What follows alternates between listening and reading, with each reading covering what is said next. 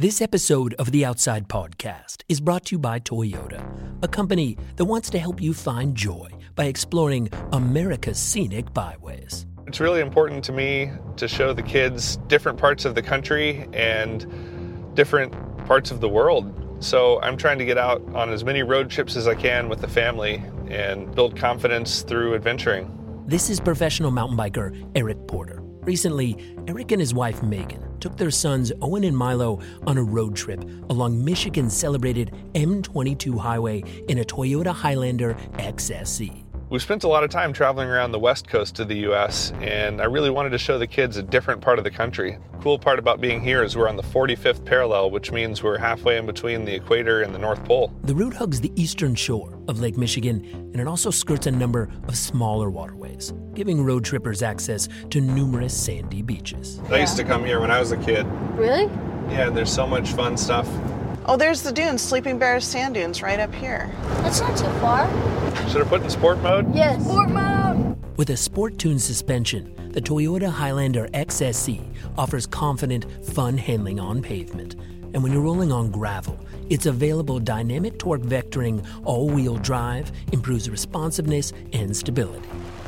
The road's going to take us along the water right there, so we should have some awesome views. I'm excited to go paddleboarding because we haven't done that this summer.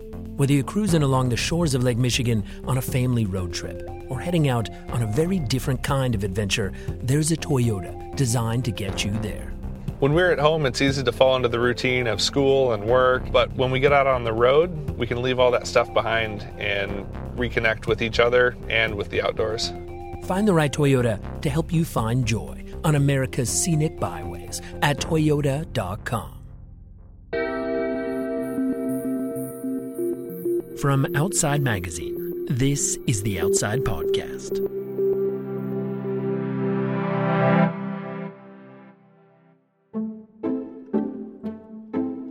You know how it seems like everyone got a dog in the last year and a half? Well, that's because they did.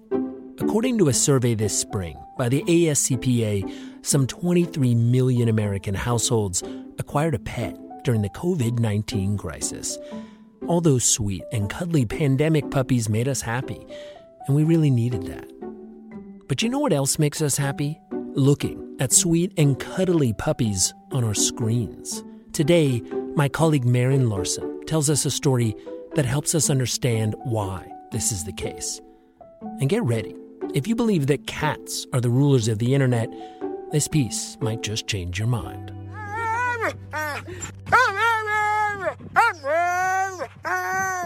That is the sound of Harry, one of 21 huskies who comprise the Braver Mountain Sled Dog Team, run by musher and outside contributing editor Blair Braverman and her husband Quince Mountain. The couple lives on a farm in rural northern Wisconsin, where they share countless chores, and Blair trains with their dogs while managing a freelance writing career. Somehow, she also finds the time to post about their dogs on Twitter. Blair has close to 124,000 followers, a fact that she used to find surprising, but that she's come to embrace. In November, she and Quince are releasing a new photo book that is loaded with images of their internet-famous pups. It's called Dogs on the Trail, A Year in the Life. When Outside asked her why so many people want to keep up with her and her 21 best friends, her first answer was that most people's knowledge of sled dogs doesn't go beyond what they've seen in movies or read about in books. Mushing is so exotic to people. It's something they've never had a chance to encounter for the most part. So like the really basic things we'd done that day, like, we sized all the dogs for booties or harnesses or something, like became an interesting story because it was a chance for people to glimpse a world that is typically pretty isolated. And over the years, it really took off. And the community that formed around the team, blows my mind all the time. Scroll through Blair's Twitter feed, and you'll find posts where Blair breaks down a sled dog race like a SportsCenter analyst, introducing followers to her starting lineup. Brutus, flaming on ya. How are you doing? Teddy's right here. Hey, Teddy. Yeah, you're kind of a jerk. And then we got Colbert, always so happy, always happy. And guiding them through moments like this one, during a 200-mile race from Dawson City in the Yukon to Eagle, Alaska, when Blair's lead dog Pepe had to work to find a route through a large, slippery expanse of glacier ice. Look at her, she got it. She got onto the scratched up ice. Other times, she'll post about a Gatorade bacon ice stick recipe that Quince came up with for the dogs, or publish a long Twitter chain in which she'll break down myths and misconceptions about mushing, like one in which she explained what makes a good lead dog. But what really sucks us in is the unbounded enthusiasm her dogs have for life. Whether it's splashing in a pond during the off-season, Are you girls splashing around? or doing what they do best, pulling a human in a sled over very long distances. Sled dogs want to run with the same obsessive passion that retrievers want to chase tennis balls. Like, it is in their blood, and they are there standing next to you, like ready to go. And you're like, didn't you chase this tennis ball 500 times today? And they're like, yes, it's just as good every time. Let's do it again. And so that is the energy you have to imagine with a dog team. Like, that's why it's addictive, is because you are with these dogs who are in that state of mind where they're just like, throw the tennis ball again, throw the tennis. Oh my gosh, we just get to keep chasing the tennis ball forever. They're just like in their element. Here's the thing, though. It's not just dogs with extreme lives that grab our attention online. It's all of them.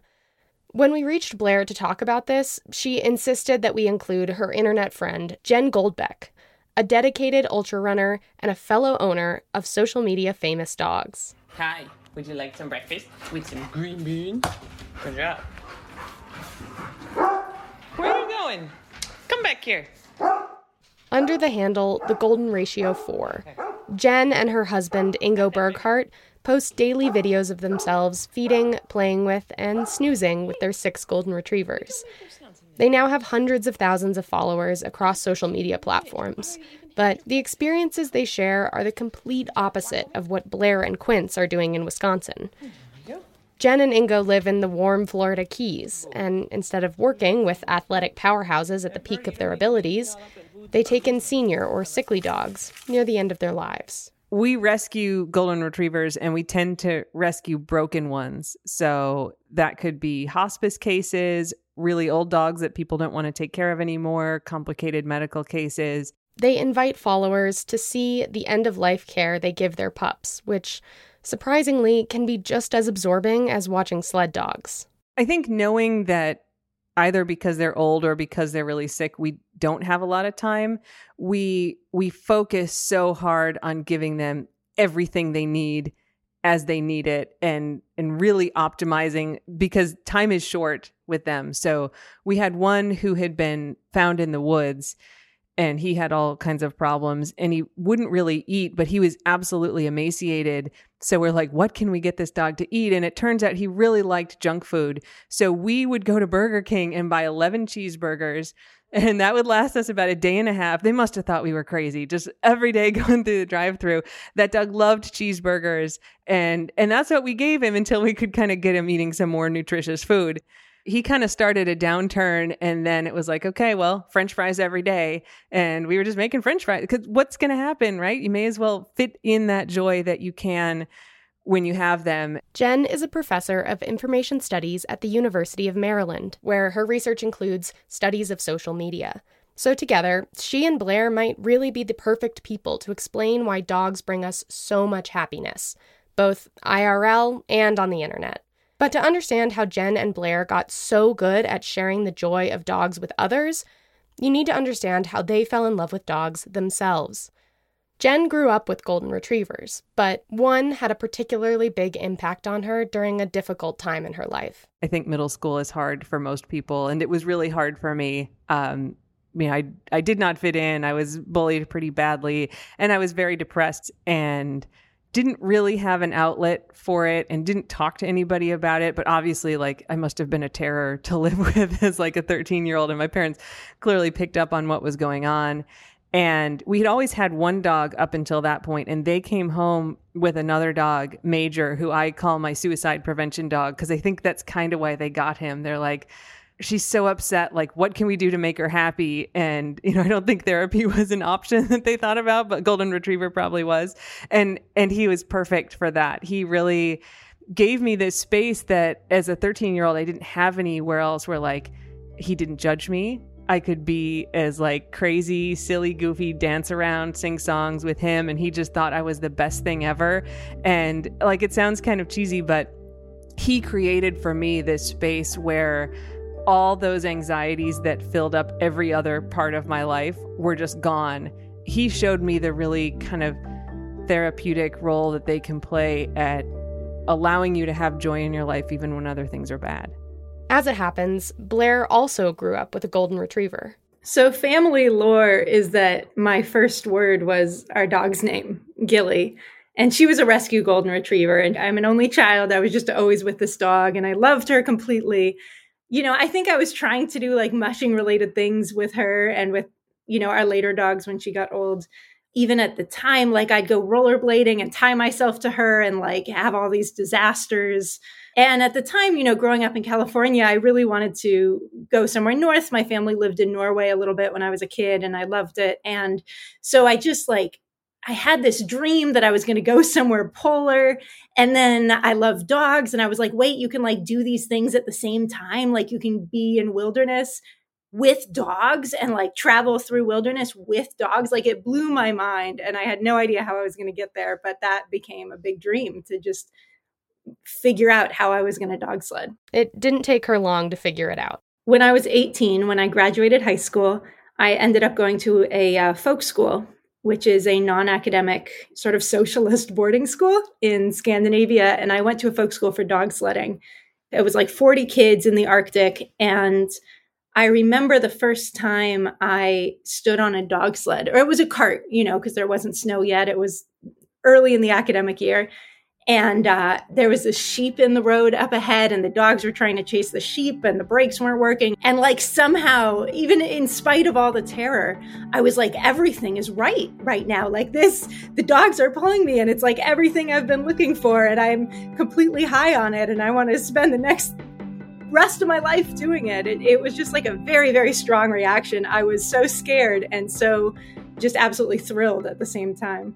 As she wrote in her 2016 memoir, Welcome to the Goddamn Ice Cube, Blair spent summers guiding sled dog tours on a glacier in Alaska through college and returned to Norway after she graduated.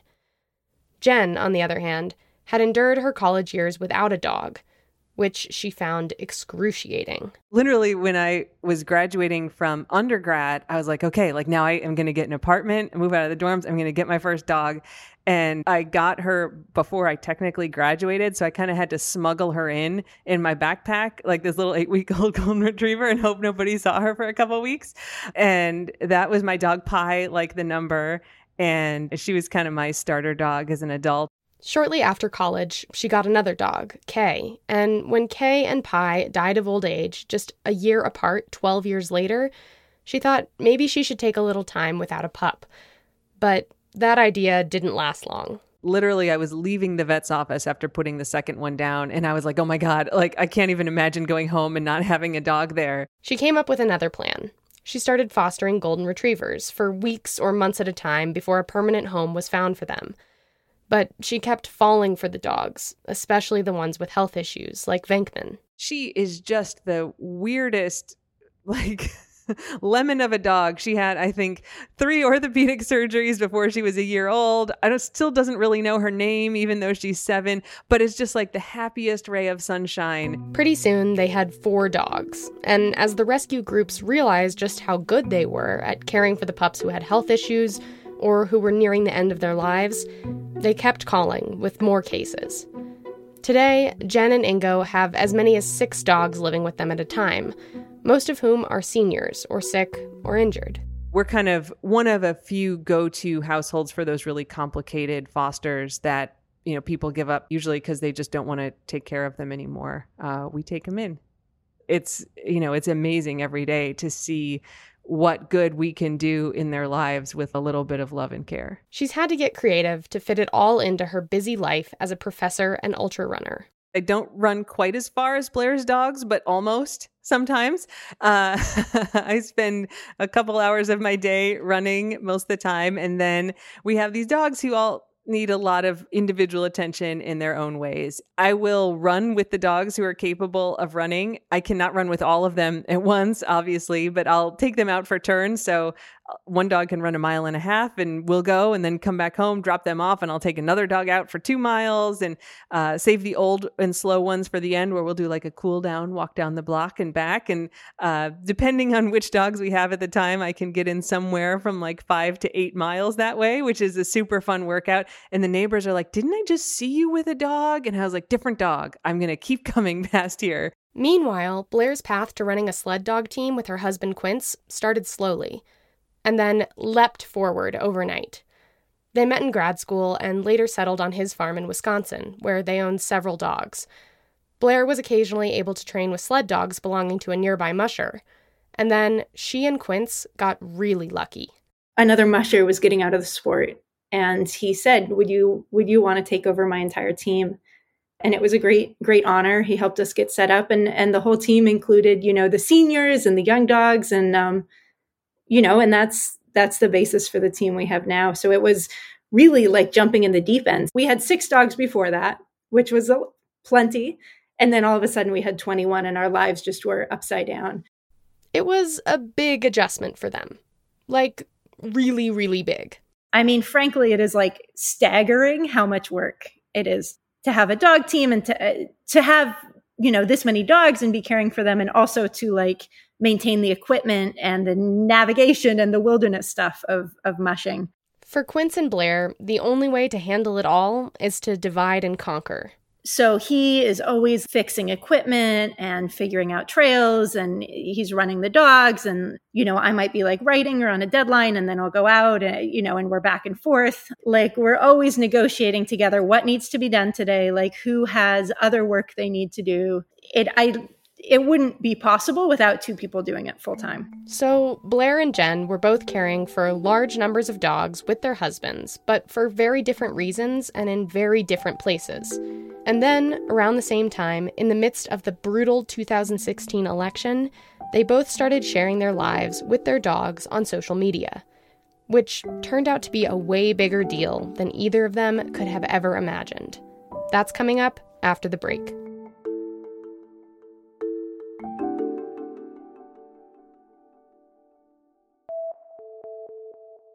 At the top of the episode, we heard from professional mountain biker Eric Porter and his family about their road trip along Michigan's M22 Scenic Byway in a Toyota Highlander XSE. It's pretty cool driving down this road and just pulling up on the beach, blowing up the paddle boards and going out, huh?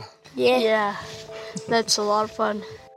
The family of 4 had plenty of space in the Highlander XSE, which has plush seating for 7 and abundant storage space for gear.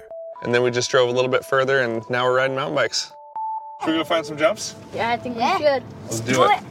Just off the byway, the Porters found miles of forested trails and all the jumps they could want. When it comes down to it, we just want to spend basically all our time outdoors and try to pack in the most amount of adventure we can. Traveling is one of the best ways to introduce your kids to the world. It shows them a different way of life from where we live and gives them some perspective. Find joy on your own journey along one of America's great scenic byways. No matter what kind of adventure you're after, there's a Toyota designed to get you there. Learn more at Toyota.com. Wisconsin-based writer and sled dog musher Blair Braverman never set out to become a social media dog influencer, if that's even what you could call her. Blair just started doing what most of us do, posting images of the fun parts of her life. So I joined Twitter because I'm a writer. I was in grad school to hopefully be a professional writer. And everyone was like, this is where the journalists are. And I had, a couple, my first reported stories coming out. And I was like, well, I guess I need to start a Twitter account and post them, and felt very self-conscious about it. And I was trying very hard to be a serious writer. And every day I was writing and working and then leaving the house and mushing for a couple hours. And all I wanted to talk about was these sled dogs and like share stories about the sled dogs. Like gradually, just over a couple of years, it started creeping in. Like I'd be like, oh, this picture from today's run is so pretty. I'm going to post it on Twitter. And then, nobody would click on the articles I posted, but suddenly I'd have like 12 likes, which is more than I ever got. But eventually, like as I became more comfortable, I started just posting more pictures that made me happy from things I was doing with the dogs. And so what I started doing is I started writing Twitter threads, which is a bunch of tweets connected together to sort of tell little stories. And I think the first one I posted was, my husband is a beekeeper and something had gotten in and eaten his bees. And it seemed like a bear. There was bear poop near the beehive. But the beehive was in a garden where our retiree Harry lived, who is a sled dog who happens to be blind. And so like either Harry ate the bees or a bear ate them, hung out with Harry long enough to poop bees and then left. And it was just this mystery. And so I think I like made a little thread being like, oh, was it Harry or the bear? I don't know. And everyone had theories and it was so fun. Like we were all like, oh, let's look at the poop. Like, what's this going to be? And so I started making more threads and telling stories about the dogs. And it became really fun if I had like some story from the day with the sled dogs, because as you're writing each tweet, you can like gauge the energy of the people reading it. It's almost like being on stage and feeling the audience's energy. Computer science professor Jen Goldbeck began posting about the dogs she cared for at the end of 2016 as a way to create a positive space for herself online at a time when the internet felt like the place where people went to be nasty. After the 2016 election, as someone who studies bad stuff on social media and as an American, I was not in a happy place. Everybody online was very angry and all kinds of bad things were going on there. And then obviously the country, no matter which side you were on, was very angry at everybody else. I was like, I need a way to get away from this because it's everywhere. At that point, we had 4 dogs. So I was like, well, let's start a page and I'll post pictures of golden retrievers. Jen and Ingo launched the Golden Ratio on Twitter. They would later start posting on Snapchat, Instagram, and YouTube. It took off in a way that I didn't expect, I think, because a lot of people wanted a sort of wholesome place to just escape from everything at that point on social media. And so it became a way for me to do this project that didn't have anything to do with all the bad stuff I was dealing with in the rest of my life. And to also kind of connect to my dogs in a very mindful way. So we don't pose the dogs. We don't put them in costumes. We just try to capture moments in their life that we feel are beautiful and that people will find their own joy in, and that they can see how these dogs are evolving and growing and connecting. And so that was a great thing. Now, I'm also an expert on social media. I have a PhD in that, right? So it's been a place to kind of play around in practice with the stuff that I study and teach classes on. Sharing moments from her dogs' lives proved therapeutic for Jen, and it clearly provided followers of the Golden Ratio a great deal of comfort as well. People were especially taken by Maggie, a female that Jen often affectionately called Schmeg. Hi, Schmeg. Everything is okay. You are my Schmeg. And she was one of my heart dogs, like one of the 2 dogs in my life that I have connected to on this whole deeper level than every other dog that I have loved so beautifully. She was one who I just had this amazing special connection with. She's one who had been abandoned in the backyard when her owners moved. And she was kind of a nervous dog. She was really happy and affectionate, but she also would just have these moments of insecurity. And I would give her these little pep talks, and I started putting them on the videos we make every day. I will be here for your whole life. I'll never go away. I will protect you. When you're stressed, I will give you hugs and put your thunder shirt on and snuggle up with you. I'll give you all the pets you need. Nothing bad's ever going to happen. So we do what we call the daily snaps, and they're like 5-minute videos with just little snippets of dogs eating food and waffles and stuff they do during the day. It's waffle time. You are my children, so it's our day. That means there will be a bonus waffle later. And everybody loved these pep talks. They're like, I just play these for myself. And I'm like, well, I kind of say them for myself. Like, it's what I want somebody to say to me. And I think like that was the first thing that brought a lot of people to us, because what they see with us, with the dogs, which is very much authentic, is that we've worked very hard to build our lives and our home as a place of gentleness and kindness and supportiveness for these dogs, and then also obviously for the humans in our lives and each other. Yeah, I'll take care of you, Schmoog. It's a really peaceful place, and I think people really respond to just seeing us be like so kind and accommodating and gentle with these dogs when a lot of people don't have it in their own lives. Hops, you don't really need daily affirmations, but just, you know, I'll protect you too. And I will try to tug it with you as much as possible. So we at some point got a letter from, like a written letter from one of our followers who said, my dad died and I couldn't get out of bed. I was so depressed. Everything was gone in my life. And I was basically planning to end my life. And what I decided to do is wait so I could watch your Daily Snap video the next day.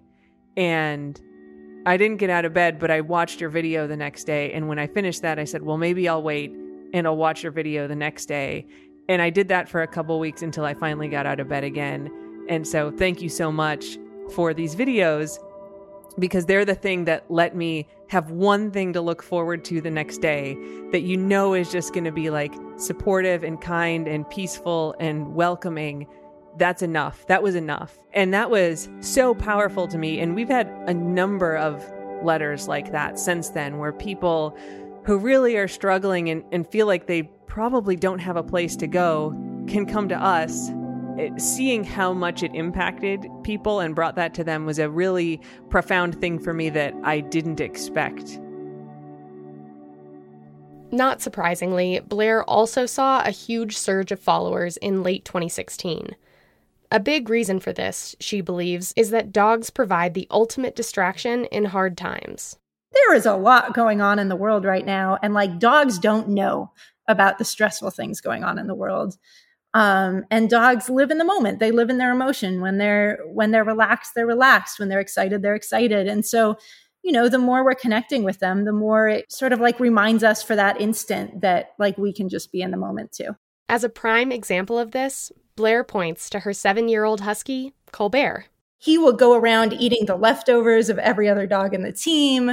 Like all he wants to do in his whole life is run and eat and run and eat. And like, he is just like the fundamental sled dog. Like when he is traveling or when he's in a race and his whole job is to like run, eat, sleep, eat, run, eat, like just like again and again and again, day after day, like this dog is in bliss. He's just like radiating being in the right place. He will just spend his life running and eating. And it's just what he was put on earth to do. And like, I feel like I like have some clarity, but like, imagine being Colbert, just the joy, the purity of that. It would be incredible. As you might guess, there is fascinating science behind why watching happy dogs makes us so happy. Jen has been at the forefront of some of this research with studies conducted in her lab at the University of Maryland. We asked people to take a survey that measures their immediate well-being. So how happy and safe and content and understood do they feel?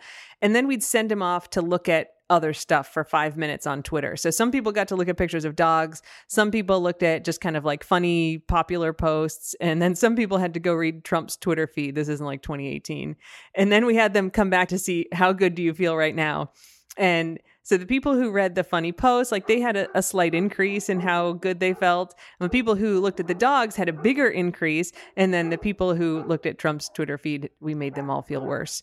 And that was actually true even if they were Trump supporters. So it kind of showed like, okay, what people see on social media impacts their mood. And, you know, from this study, it looks like dogs help.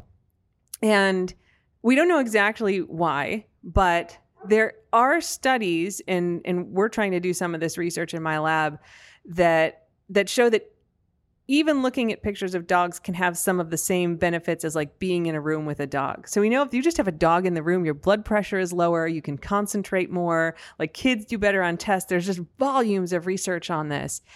And so that probably works even with a picture of a dog to some degree, not as much as having a real one, but it helps a little bit.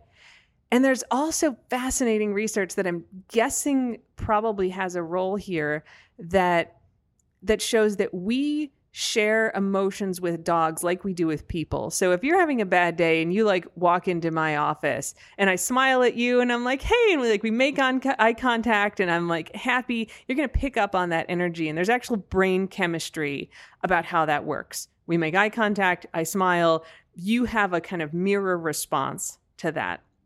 When we look at dogs on social media, it's happy dogs, right? You don't see suffering dogs in those threads. You see happy dogs. And I think that and this is my hypothesis, but I think that there's something at play that's picking up on that as well, that we're essentially seeing the happiness, the very pure happiness of these dogs, and able to kind of experience that the same way as if we were seeing a person who's really happy or something, really joyful in person. We can get a little bit of that through the screen, and just that little bit can really help. For a lot of us, seeing a happy dog brings us a special kind of joy. That's true whether it's our own pup running after a stick or a video clip on Twitter of Blair's husky Colbert eating a pierogi, or a TikTok of one of Jen's golden retrievers getting a pep talk. But every once in a while, there's a dog moment that stands out as being truly magical. This past March, when the country was experiencing some of the worst days of the pandemic, Jen had an experience with a dog that was deeply moving for her and her followers. So we got a dog that we named Manchego, who came in as a hospice case. He was in a kind of rough spot. He couldn't stand up by himself, and he couldn't walk very much. He could walk 10 or 15 steps. And he was diabetic. He was blind. We live in the Florida Keys, so our house is elevated to protect it from flooding and hurricanes. So we have an elevator. We bought a cart the right size for the elevator. We'd wheel him out to the front yard so he could do his business. But at some point, we wanted him to be able to swim, but he can't see.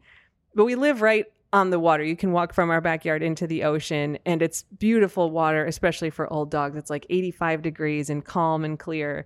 And so at some point, we just decided we're taking him. So we wheeled his cart into the water, and I just picked him up out of the cart, and we just walked in until I was kind of kneeling on the bottom of the ground in the water and holding him up so he could kind of float, right? So all that weight comes off of him. Obviously, he had really serious arthritis and bad joints. That's why he couldn't stand up. So all the weight's gone and he can just kind of float there.